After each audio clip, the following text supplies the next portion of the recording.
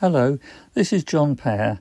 Welcome to episode 6 of Pear's Poetry Podcast. As usual, we start with a sonnet. This was a follow-up to an earlier poem I wrote describing the view from the bedroom window of my end terrace house on a slightly elevated site, giving me a view over the town to the downs beyond. Then it was a cloudy day, but one field that I described as a field of light was prominent because it was planted with almost day-glow yellow rape. By the date of our first poem, it had been harvested and re-sown, I know not with what, though it might have been maize. I've called it industrial farming. My field of light is now a field of plastic, providing the illusion of a slanted lake. No doubt the germination is fantastic, but I'm not sure that I can quickly shake the notion off that it despoils the view that I so highly prize. Will it degrade in sunlight? Or, like all things new, do we not fully know what ills man-made might come by treating countryside with science, without a thinking through of possibility? I know to place unthought our whole reliance on things traditional or mediocrity is not the way to go. But hydrocarbons in the soil might counteract the savings both of time and toil. It's written in May 2015. Now we go back in time, and in episode 4 I read a poem called Lord's Central Hotel Mathuran. Today's second piece was written some days earlier, just after we had landed in Goa and met Chris. We being my former wife Sandy and me. We got some food from a shack on the beach and walked along the Strand. Christmas 2002. Scampering barefoot on the Strand in sketchy clothing, against the backdrop of palm trees and lush vegetation on the one side and sparkling blue water on the other, boys scurry hither and thither with whoops and calls. From a distance it is not clear why, but as we near them I realise that a game of beach cricket is in progress. Not as I used to play sedately with my father and siblings at Sandwich Bay on what passed for a warm day in a typical British summer with a stiff onshore breeze, but with temperatures in the 80s in tropical Goa, a day or two before Christmas. For a moment, every so often, there is a calm, flat layer of water that reflects the few clouds to perfection. Then it is again disturbed. As a former enclave occupied by the Portuguese, the season has significance. But it was later British influence that brought cricket. Now our former subjects in India are world beaters, and here is one of their more basic training grounds.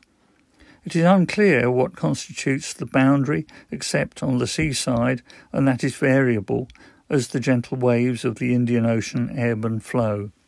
Briefly, my son joins in with the younger players and is welcomed, and we stand back to watch with delight and amusement. 4 driftwood sticks suffice for stumps.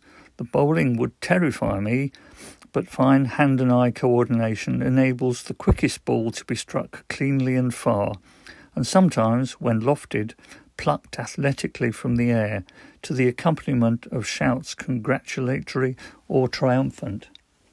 Compared to me at their age, they are strong, glad and free.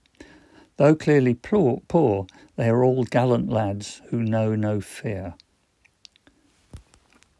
The third poem today only dates back to September 2020 and summarises my views on recent populist politicians. I'm grateful to Stephen Sondheim for the first 4 words. It's called Clowns. Send in the clowns, like a badly coiffed old Etonian, an orange, overcombed New York tyrant, competent at neither trade nor law-based rule, each thinking their brain is super-Newtonian. If you cannot understand why it is I rant, it is because each is truly an ignorant fool. Where are the clowns? In the corridors of power, 1600 Pennsylvania Avenue and 10 Downing Street, aided and abetted in the shadows by the unelected, with the elected complicit or silent every hour, afraid to stand opposed, they cannot take the heat. It's worse than ever anyone suspected. There ought to be clowns, but not in charge of matters.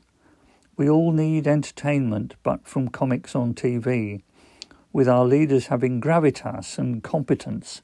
With clowns in power, all will surely end in tatters.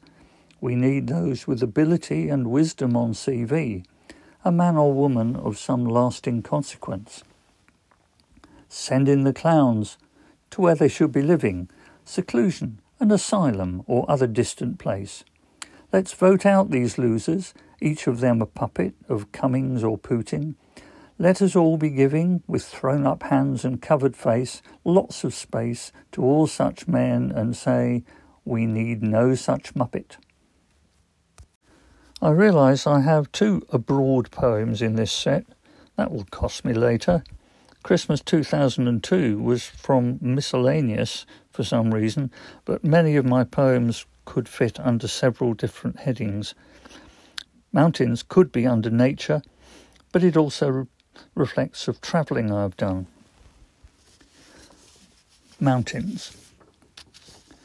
It's hard to imagine the forces of nature that brought to their prominence mountains we see, not just in this country, but also in Asia, the Americas, Europe and Africa. We may see them as pimples on pictures from space. The view from the ISS must be so grand. Like the carbuncles on an old relative's face that we as young children may sometimes have panned. But even Ben Nevis, our highest of all, when seen from its foot, is a challenge to daunt.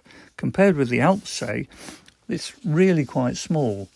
They have over 50 4K ones to flaunt. I've stood on the smouldering slopes of Mount Etna and thought of the heat generated within. I've done Tongariro and crossed a dead crater and seen from the fissures the vapour so thin. I've seen a caldera, Ngoro, just teeming with wildlife that cannot escape, and slept in a hut on Mount Kilimanjaro, whose grandeur just raises the hairs on my nape. I've skied in the Alps and the stark Dolomites.